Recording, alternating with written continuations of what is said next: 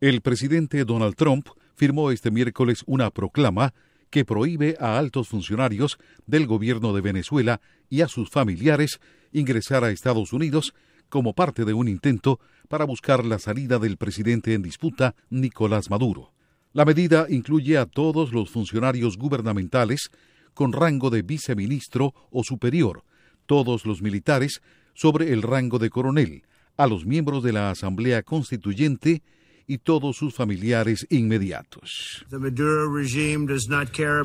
Poco antes de anunciar la medida, Trump dijo que Venezuela vive una tragedia de preocupaciones históricas bajo el gobierno de Nicolás Maduro al reunirse con líderes de países latinoamericanos y con miembros de la oposición venezolana para intensificar las presiones con miras a un cambio político en ese país. Agregó que Estados Unidos no cejará en sus esfuerzos por liberar a los venezolanos de esta opresión horrible y brutal.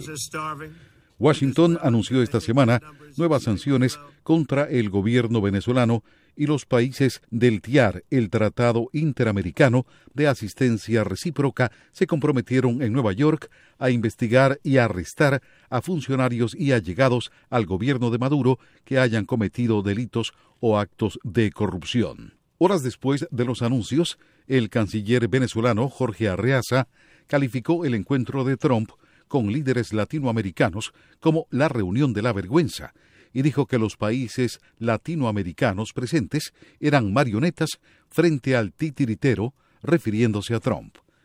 Cano, Voz de América, Washington.